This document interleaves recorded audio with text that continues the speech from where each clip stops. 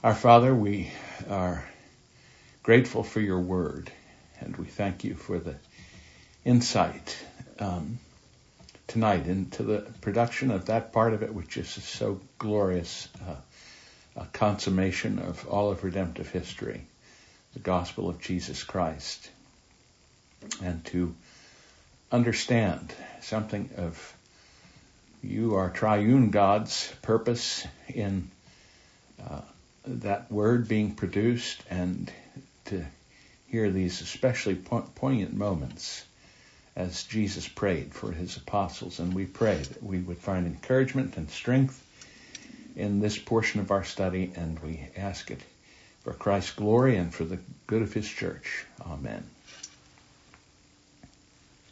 Well, chapter 12, we're on the home stretch, the Father's gift. We're on John 16, 6 through 9. Let me begin our time together by reading the text. I have manifested your name to the people whom you gave me out of the world. Yours they were, and you gave them to me, and they have kept your word. Now they know that everything that you have given me is from you, for I have given them the words that you gave me, and they have received them, and they have come to know in truth that I came from you, and they have believed that you sent me. I am praying for them. I'm not praying for the world, but for those whom you have given me, for they are yours. All mine are yours, all yours are mine, and I am glorified in them. And I am no longer in the world, but they are in the world, and I am coming to you. Holy Father, keep them in your name, which you have given me, that they may become one, even as we are one. While I was with them, I kept them in your name, which you have given me. I have guarded them. Not one of them has been lost except the son of destruction, that the scripture might be fulfilled. But now I am coming to you, and these things I speak in the world, that they may have joy fulfilled in them, my joy fulfilled in themselves. I have given them your word, and the world has hated them, because they are not of the world, just as I am not of the world. I do not ask that you take them out of the world, but that you keep them from the evil one. They are not of the world, just as I am not of the world. Sanctify them in the truth. Your word is truth. As you sent me into the world, so I have sent them into the world. And for their sake I consecrate myself, that they may also be sanctified in the truth. Well, you'll recall the framework here that Dr. Ferguson sees, that this text follows something of the pattern of the high priestly prayer on the Day of Atonement. The priest prays first for himself and his ministry, for those who co-minister with him, and then finally for the people. And that tripartite structure is clearly followed by Jesus. We heard last week his prayer for himself, and now we hear this week his prayer for those who co-minister with him. Dr. Ferguson introduces this section by imagining that at this point the disciples must be very curious as to what's going to happen to them. And he notes in particular that this prayer is probably markedly different from anything they've ever heard Jesus pray, if the examples we have in the Gospels are characteristic. He notes that there's a great simplicity that attaches itself to Jesus' prayers generally, but that this prayer has a depth to it, a challenge to it, that was probably very challenging to them, and must have been quite provocative for them to listen in on. This is the longest section of the prayer, as Dr. Ferguson notes. Clearly, Jesus has a great concern for these men. Although, he notes, that the prayer begins at verse 6, but he doesn't actually intercede for them until halfway through verse 11. So the whole first part of the prayer is his description of them. And perhaps that might seem curious, but the point is the disciples are a gift from his Father. And he is expressing his gratitude for them. And in that, he follows the pattern that Dr. Ferguson imagines a young man might have when he was in love. He might pray for his girlfriend, and he would just naturally spend part of the time speaking to the Lord of how appreciative he was of her, and before he prayed on her behalf. The young man obviously doesn't think God needs to be told any of that. God knows better her qualities than the man himself. But the point is that when you open your heart up to God in that way, there is just a deep instinct of love that wants to describe why and how you care. And that seems to be what Jesus is doing here. He doesn't refer to his disciples or the apostles generally by those terms, but rather the term he picks is for phrase, those whom the Father has given him. He loves these disciples. It isn't a naive love. He doesn't hide his eyes from their faults. But the point is, it's not so much their own intrinsic worth, but the fact that they are a gift from the Father that provokes his love and devotion for them. And the calling that he has to be their Savior. This salvation, of course, is triune. The Father elects, the Son sacrifices, and the Holy Spirit then applies all of the benefits of salvation to them. The Father, Son, and Holy Spirit planned all of this from eternity. But now we see the fruition of that plan, and hear Jesus describing it all in this beautiful, intense prayer. And their own self-consciousness to realize that they were deeply loved by the Savior. And principally because God's electing love had been upon them to draw them to Jesus.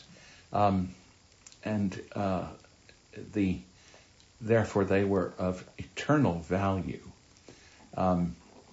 You remember Dr. Ferguson had speculated a little bit about the sensibility of John, referring to himself as the disciple whom Jesus loved, but here he urges that in fact this prayer reveals that they were all disciples whom Jesus loved. Well, that's the introduction to this section, and we come to the prayer itself with respect to the two principal themes that Dr. Ferguson sees here. This is on page 202 under the title Chains of Grace. He sees links that bind the Father and the Son to the Father, and the disciples to the Father and Son articulated. And he thinks of two separate strands or chains. The first he calls the link, the chain of glory. The Father's one of infinite glory. The Son is glorified by the Father. The Son glorifies the Father, and the Son is glorified in the disciples. And then a second chain, the chain of the Word. That this is part of the great ministry the apostles will have. What Ferguson calls the Spirit-enabled function that to give the church what we would call the New Testament. The record of Jesus' own teaching, the interpretation of that teaching, stirred by the Spirit that they would remember and understand after the resurrection. And then finally, the significance of Jesus for the future. and the things having to do with his return and the final judgment and the consummation of all things. And thus, the prayer is concerned not only with glory, but in fact with this context that the words were given by the Father to the Son, words the Son has given the apostles, words the apostles have received and kept.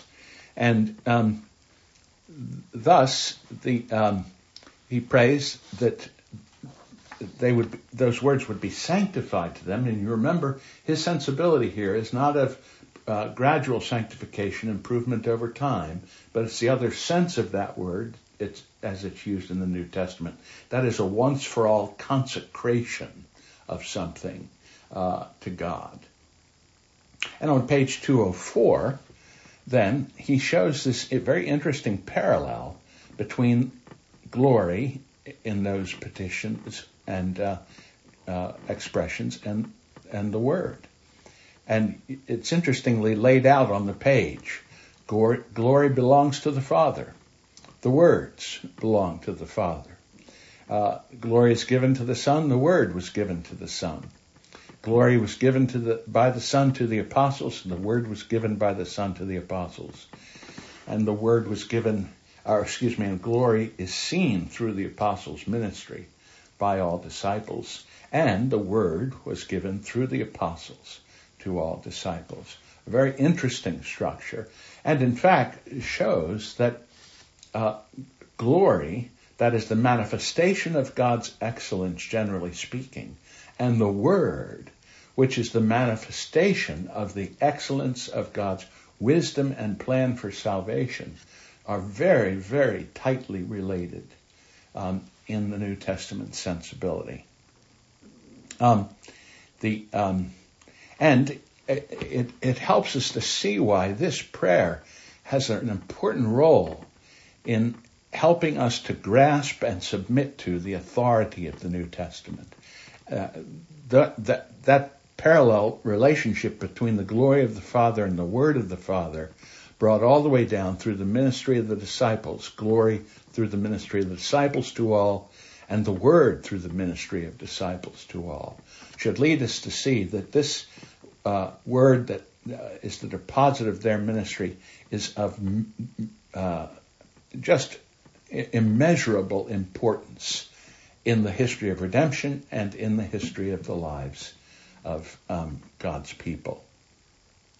On page 204, Dr. Ferguson notes that when we talk about the authority of the New Testament, we often go to texts that abstractly and particularly lay that out, like 2 Timothy 3:16 and following. But what Jesus is saying in this prayer is in some ways more fundamental even than that. So we want to see this all in relationship to the trust that we can put in that apostolic word. That through these Spirit-breathed, Spirit-illuminated, Spirit-applied scriptures, we are kept, sanctified, and ultimately glorified. It's when we read them, in this wonderful text from Corinthians, it's when we read them with unveiled face, beholding the glory of the Lord, that we're transformed into the same things from one degree of glory to another. That's what the New Testament is, and that's what an encounter with the New Testament ought to bring about in us, being transformed by those truths from one degree of glory to another. A wonderfully integrated conception of all of this. And on 205, Dr. Ferguson says that this is what the New Testament is for. And so we ought to immerse ourselves in this word, that we would emerge reflecting a little more clearly and fully the glory of the Lord. Well, let me stop there and see if you this was maybe a little bit abstract, and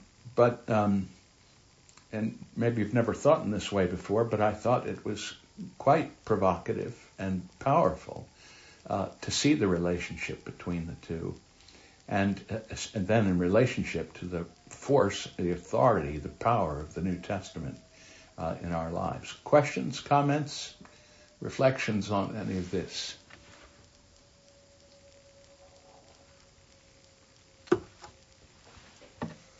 Dave, I thought maybe a way to think of this in life is when on page 200 where he's talking about Jesus loves the disciples as they are, warts and all, that he knows what we will be. And he says that he's not going to leave them in that condition. Yes, right.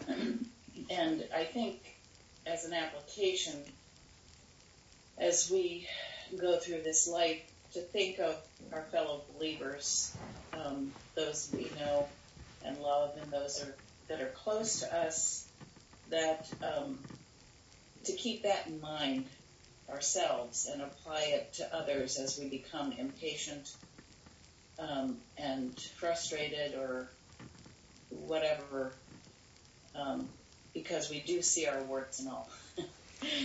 So I thought you were going to say that helps you to see that the Word is a powerful wart remover.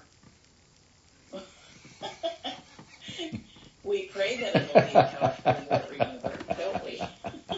In ourselves and others. But I just find it's so easy to just think we or others are just going to remain the way they right, are. Sure. This a promise that's not true. Yeah. I mean, that Corinthian passage is so beautiful that when we think of our encounter with the Word, we think of the power of the Word through the work of the Holy Spirit to make us glorious beings. That is, beings that show forth the excellence of God, Father, Son, and Holy Spirit. I mean, that is just a wonderful incentive to want to read the Word, to hear it preached, to talk about the Word with others, knowing that is the function that it has, and that in fact it will finally perfectly accomplish all of that when Christ returns. Right. Any other thoughts or reflections on that portion of the... Dave, I'm going to admit that I did not finish the chapter this time, so it may be that somewhere he did deal with this. But tell me if I'm totally off base. The discussion of the disciples being love gifts from the Father to the Son, in a way seems like it's related to limited atonement in a sort of interesting way, that the Arminian idea that Christ sort of died for everyone and that it's up to us to choose makes no sense in this context where believers are the gifts from the Father to the Son. Is that... He doesn't explore that, but that is manifestly an implication of what's being said here, and it could be something that he took up. I think he had these themes in mind because they're often not the themes that are brought out of the high priestly prayer, and he thought they were important to highlight. But yes, you're certainly right that this prayer shows that it's not an indiscriminate love, but rather it's a particular love, a love that particularly accomplishes its purpose with respect to everyone that love is set upon. And that particularity is the beauty and power of the gospel. Thanks. All right, well, let's press on to page 205, preservation and sanctification,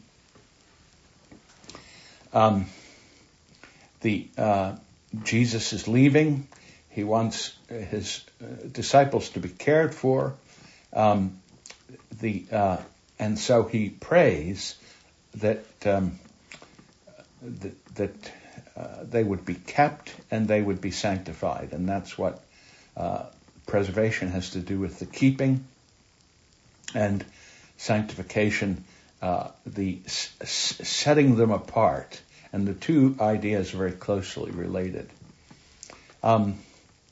So the point is, they have an enormous journey in front of them, much that could undo them and ruin the work that they're to do. Jesus, while he was with them, had been their keeper and guard. They knew it from certain instances, but they probably, said Dr. Ferguson, they probably didn't understand how comprehensively that all of their this worldly good was precisely in Christ's hands, and that he was watching over them and preserving them and keeping them from harm. But now he's going to be sending them out on their own, as it were, at least from the look of things. And so Dr. Ferguson, paraphrasing, has Jesus say, "Father, keep them and keep them united so that their fellowship will be a powerful testimony to the gospel and to others, and others will come to believe in me." This is on page 206, the first full paragraph, the closing lines. And I thought here it might be worth pausing for a moment to reflect on this part of Jesus' prayer, because there's really two distinct ideas here with respect to the keeping that Dr. Ferguson identifies in the sentence but doesn't elaborate on in this section. And that is to keep them, meaning preserve them, their lives and so on, but then to keep them united so that their fellowship will be a powerful testimony to the gospel. And I thought it would be good to pause and to reflect on how our Lord's Prayer in this respect was answered. Jesus prayed for their preservation in the mission, physically and spiritually. Keep them in your name. So they remain in a hostile world, but they are not to face death until their mission is accomplished. Each one of them has a critical part of that mission. And in fact, humanly speaking, of course, they had no power, this worldly power. And should either those representing the Sanhedrin or those representing the Roman government, it had been the easiest thing in the world to simply round them up and kill them all. And the thing had been over with. No problem at all with respect to this crucified Messiah. And yet, in fact, that never came to pass. And Jesus' prayer clearly is one of the means that is instrumental to that remarkable, almost miraculous preservation of their lives. And sometimes I don't think we realize how profound that threat must have been, and how many revolutionary parties like this had perished and crushed before Rome, or before Herod's puppet government throughout this period. And yet, miraculously, they survived. And you think of, the loss of just a few could have been a catastrophe.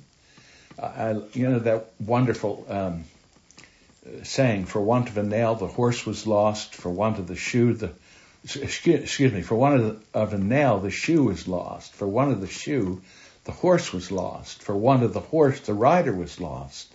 For want of the rider, the battle was lost. For the want of the battle, the kingdom was lost. All for the want of a nail.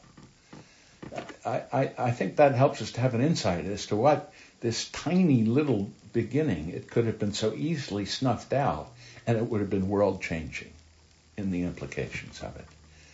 And yet, Jesus, Father, preserves them and watches over them. And this surely is Paul's self-consciousness at the end of his life. In 2 Timothy 4:6, he says, "The time of my departure has come." Not that I'm going to be killed promiscuously at the hands of some miscreant, but I have a departure time. My train's getting ready to leave, and I know that. This is all in the Father's hands. And he can reflect then on the Lord's preserving love. I have fought the good fight. I've finished the race. I've kept the faith. He knew that he had accomplished what God had given him to do, and that he was going to be called home. That's one thing, it seems to me, worth marveling at, how that prayer for their good was preserved. And then the second is that we need to realize that only the power of God through the Spirit could sustain and preserve them in what lay ahead as a united witness. As a united witness. These are very different men. And yet, from the time of the resurrection, they all speak with one voice. The petition, "Keep them in your name." It could mean, be read, "Keep them by the power of your name." So, for example, Psalm 54:1, "O God, save me by your name and vindicate me by your might." But that sentence could also be read in the locative. That is, keep them in loyalty to you or in full allegiance to you.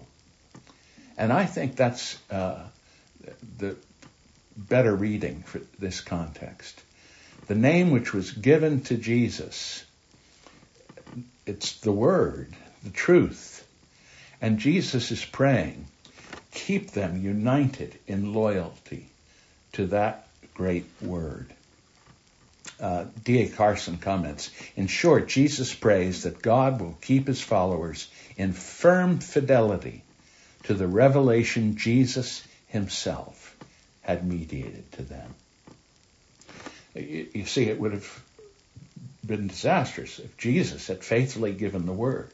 The apostles faithfully received it, but rather than faithfully conveying it with one voice, they begin to differ among themselves and scatter.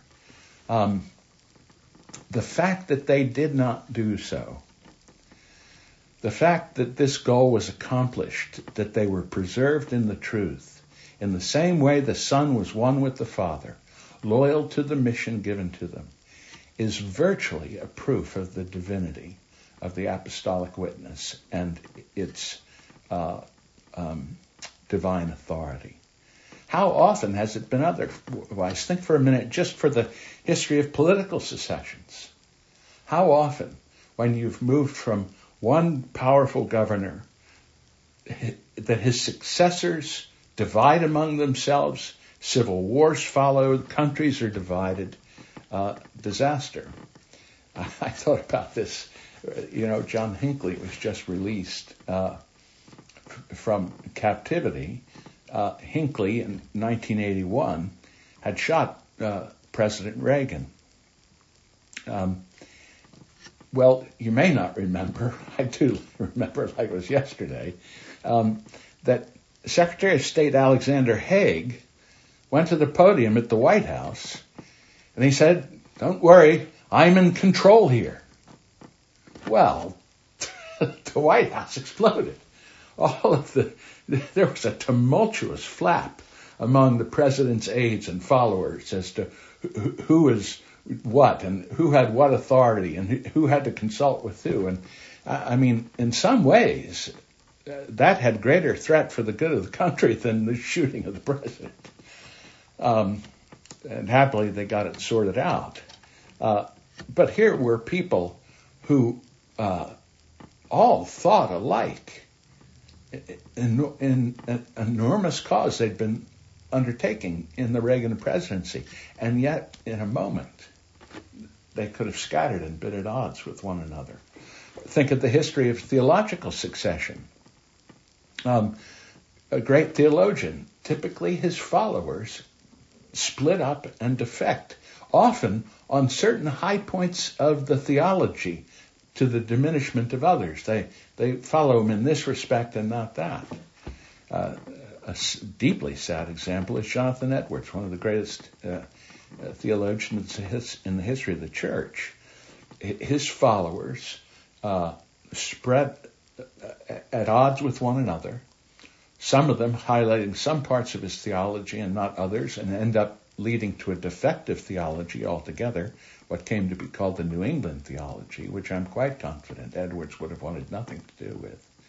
Whereas the Princeton theology, I think, more fully embodied, but the point is, New England Calvinism and the Calvinism of the middle colonies were split because they couldn't remain united in the great influence that Edwards had been as a Reformed theologian.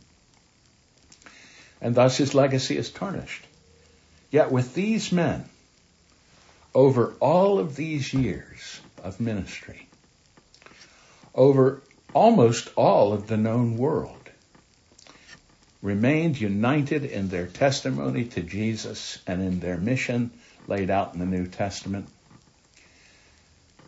And it provided a sure foundation upon which the church has been built and stands secure in every age.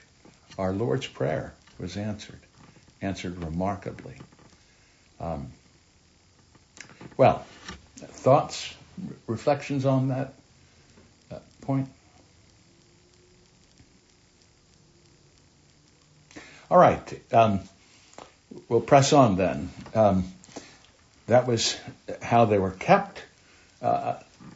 Then the petition, sanctify them in the truth. Your word is truth. This is on the bottom part of page 206. And important point that Dr. Ferguson makes. We tend to understand sanctification as that gradual, ongoing purification that the Bible does speak of. But Dr. Ferguson argues that's not even the principal sense of it in the New Testament. And if you can't ask yourself, what's the proper sense in this text, you'll be misled on understanding the word, because it usually refers to the once-for-all radical and decisive act in which God reserves us for himself. So when you think of the purification or sanctification of the vessels of the temple, you get some idea of it. Clearly, that's not the ongoing purification of the vessel. It's a once-for-all setting apart that vessel for a holy use. It is, as it were, an objective sanctification, or in this case, the better word is probably consecration. Well, then, that's what's in view here. He's asking his heavenly Father to protect his disciples by setting them apart for himself. And he has this nice little furniture store illustration to try and give us that idea.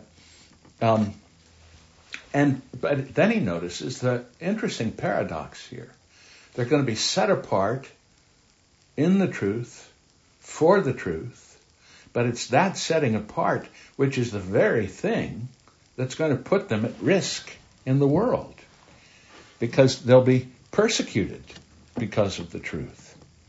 The truth that the Father gave to the Son to give to them, that they might pass it on to others. And yet, at the same time, that word will protect them. They'll know themselves as reserved for God. And here, too, let's pause for a minute and reflect on how this prayer was answered. Jesus prayed for their sanctification in mission, that they would be set apart once and for all in the truth. Thus set apart unto God, their safety is bound up with their being set apart in the truth. Safety would not be found by blending in, but rather by standing out. They were to stand out in radical, meaning root difference from the world. And the fact is, that's the way that they lived and served throughout the time that the Lord gave them. And you hear this in their testimony over and over again. They boldly proclaim the truth that is in Jesus, Ephesians 4:21. They spoke of his word as the word of truth, the gospel of your salvation, Ephesians 1:13. They demanded of themselves and others that truth be spoken in love, Ephesians 4:15. And that would cause, that speaking the truth in love would cause us to grow up in every way into Christ. And so the churches they've planted were to be committed to the sound words of our Lord Jesus Christ and the teaching which accords with godliness, 1 Timothy 6:3. It was a standard whereby persons were received or dismissed. 1 Thessalonians 2:13 and 14. If anyone does not obey what we say in this letter, take note of that person and have nothing to do with him, that he may be ashamed. And this proclamation, that the word would be grasped with a saving faith that would lead to godliness, the truth which produces godliness. And those who deny the truth are deprived of godliness in 1 Timothy 6:5. And so throughout their ministry, they were preserved in the truth. They were set apart for the truth, and they transmitted that truth to the world. The preeminence of word and spirit in their ministry is manifest throughout the whole testimony of the New Testament. 1 Thessalonians 2:13, but we ought always to give thanks for you, brothers, beloved of the Lord, because God chose you as the first fruits to be saved through sanctification by the Spirit and belief in the truth. Thus again, this portion of this remarkable prayer was remarkably answered. D.A. Carson comments, if the Christian pilgrimage is inherently perilous, the safety that only God himself can provide is assured as certainly as the prayers of God's own dear Son will be answered. And so he goes on to quote the beautiful lines from Luther's A Mighty Fortress is our God. How that come what may, no fear, because he knows that God has willed his triumph through him. One little word shall fell all wickedness. And it abides, not because of this worldly supports, but because of God's purpose. The Spirit and the gifts are ours through him who with us sideth. Let goods and kindred go. This mortal life also, the body they may kill. God's truth abideth still. His kingdom is forever. Well, let's pause there for a moment and see if you have any thoughts. So we have unity, and we have the preservation of their lives, and we have their preservation in the truth. All beautifully at the heart of Jesus' prayer for them, and we can see beautifully answered, the Father doing as his Son wanted. So Dave? Yes. Steve. So when you were talking about unity, I think it was Chuck Colson in one of his books, talked about the fact that the disciples, that if they weren't protected, if this wasn't true, I don't know if he pointed out that God was preserving them, but if it wasn't true what they were talking about, there's no way they could have been united or unified, because he said, it's just humanly speaking, you get that many people together, it's going to fall apart.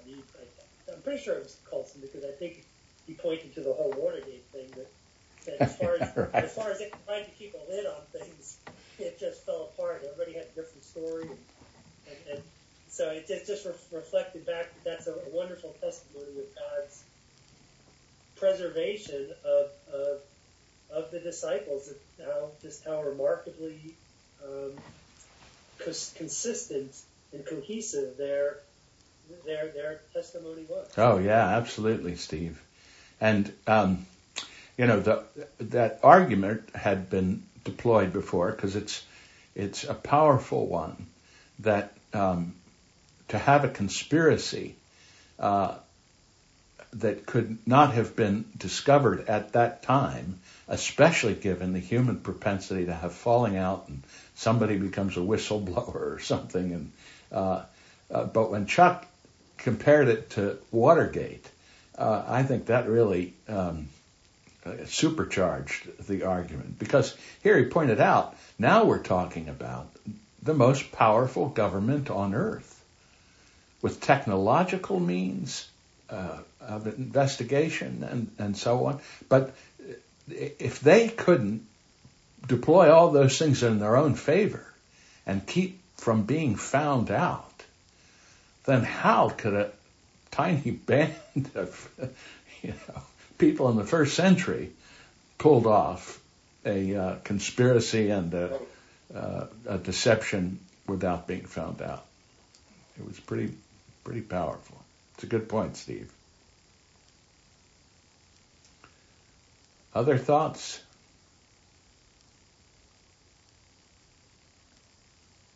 Dave, your point about how different the disciples were as individuals also reinforces that argument. Yes. That they were so varied in their backgrounds and their walks of life, and yet they went out on a mission and never wavered, and their story never changed. Yep. It's really something. Yep. Very powerful. Very powerful. All right. Well, let's make our last leg here.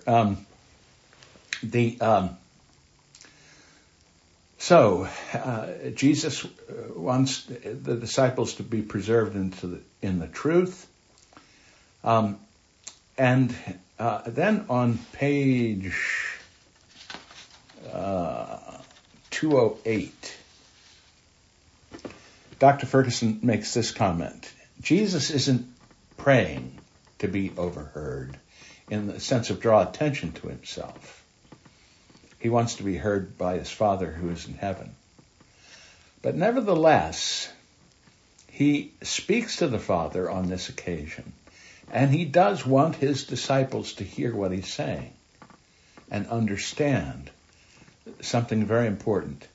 He says he wants his disciples to know his deepest desires for them.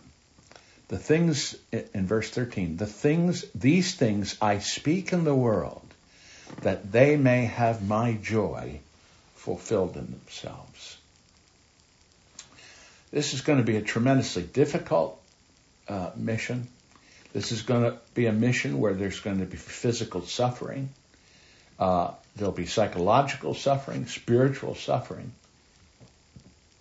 You think of the way the Apostle Paul catalogs the things he went through, shipwrecks and beatings and imprisonments and so on. And yet Jesus is saying, he is praying that in all of this, my goal is that they would have my joy fulfilled in them, that they would take pleasure in my service. And I think it's also worth here pausing for a minute and to reflect upon how our Lord's Prayer in this respect was answered, because it is manifestly. Jesus prayed for the apostles' joy in all that lay ahead. It would be a world of trouble, but in their mission they were to know joy. What's the outcome of that prayer? Well, first note just a curious statistical reality. In the apostolic writings, the ESV translators use variations of the word joy 72 times over 62 verses throughout the epistles. They use various words for sorrow and grief 18 times over 13 verses. The proportion is all out of whack. It's 4 times more with respect to joy. And it gives you some idea of the characterization of their own sensibilities as they were trying to communicate to the churches. That even in this world of woe, the dominant theme is joy. That joy derived from the sight of God's redemptive plan, perfectly accomplished in the work of Christ upon the cross, being spread throughout the world. Johnston, commenting on this, he said, it has its roots in the pain of Calvary, but will blossom in the never-ending pleasures of heaven. What a beautiful way to think about the advance of the gospel. Rooted in the pain of Calvary, but that blossoming all over the world, and finally heavenward in the garden, the new garden in never-ending pleasure. And you see that in all of the writings.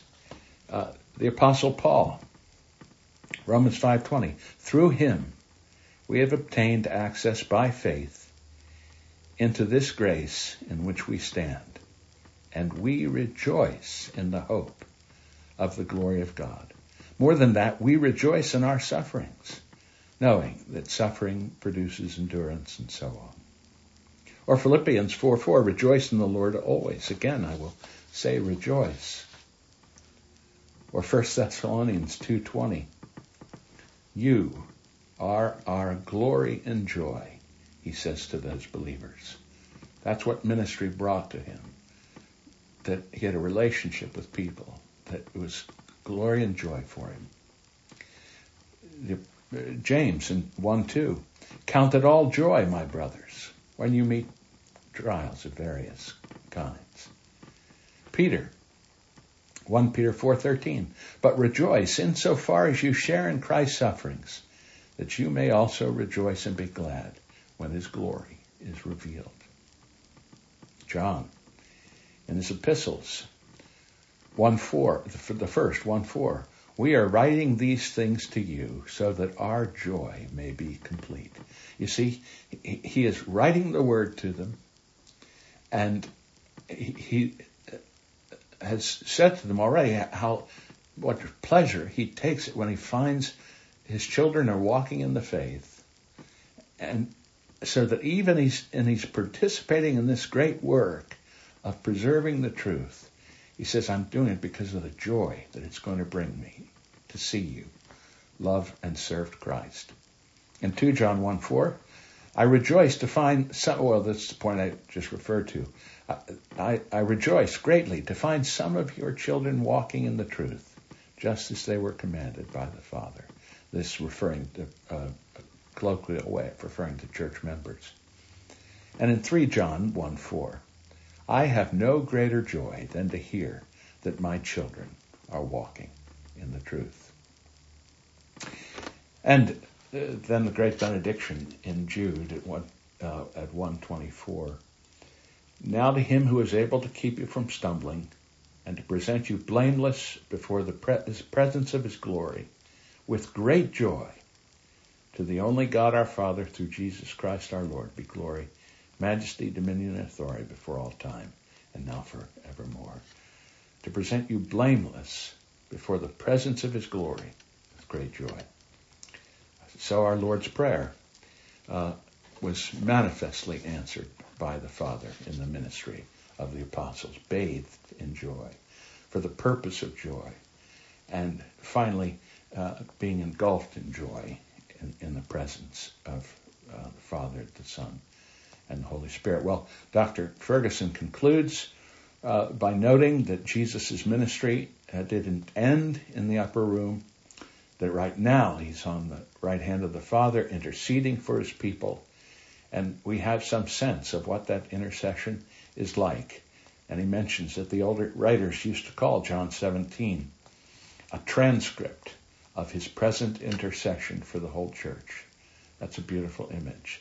To think of what we've been reading and studying thus far is a manifestation of what Jesus is now engaged with on our behalf.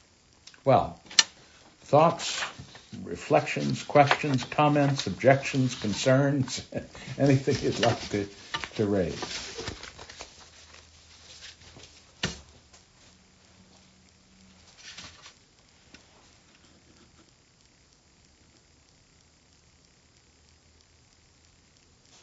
I see the screen flashing, but I don't see anybody. It's me. Oh, there you go.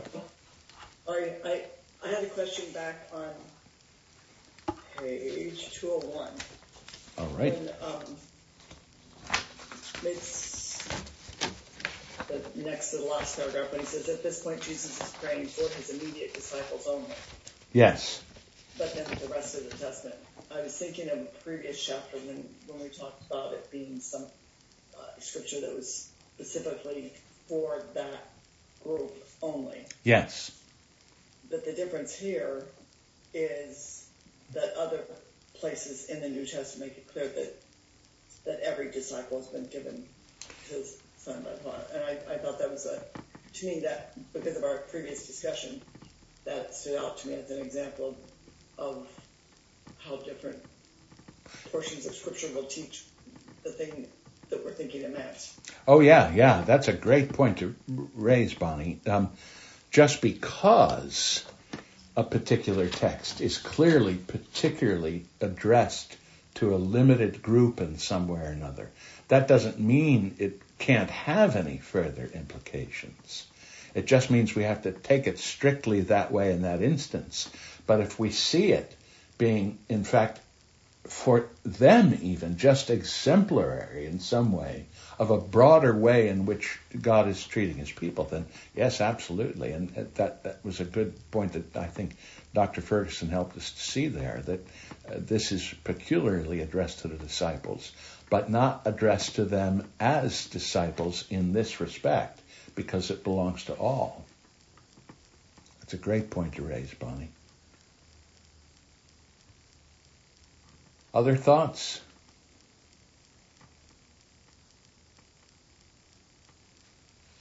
All right. Well, our time is coming to a close. We have but one chapter left. I'm sad to see it draw to a close, but it'll be a very interesting chapter, I'm sure. I will say that the last part of this prayer, I think, has been sorely misused in the history of the church. So we'll have some interesting discussion, I think, about it. Deb, are you trying to get my attention?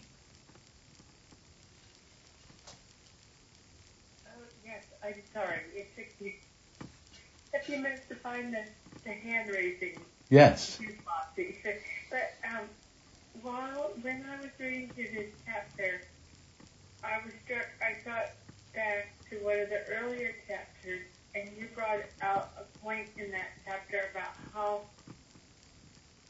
the real pattern of Father and children is our Heavenly Father and his relationship to Christ and to us. And that human fathers are simply created to reflect that image. Yes.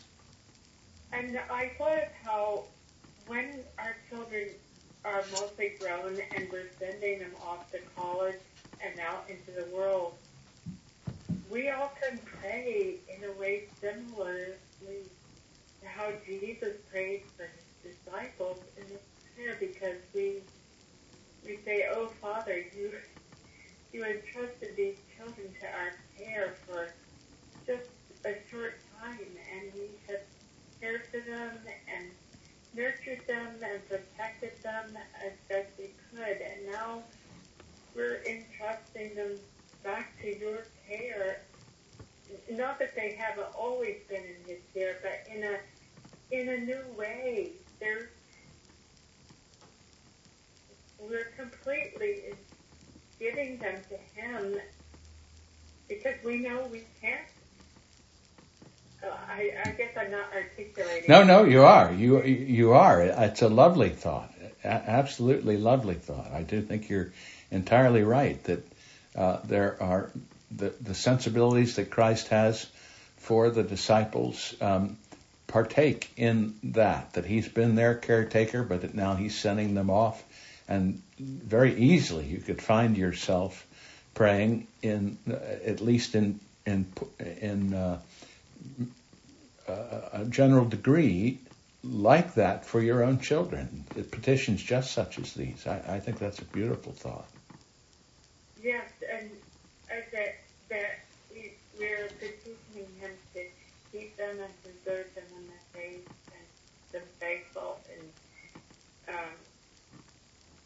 we, with our longer lives, we can look back on our lives and see how God guarded and guided us through dangers of which we may have been completely unaware at the time. And we can see how our own children going into the world are, in many ways, unaware of the dangers around them. Right. Nice point. Thanks for bringing that up, Deb. I think that's a wonderful way to think about the prayer. Anyone else?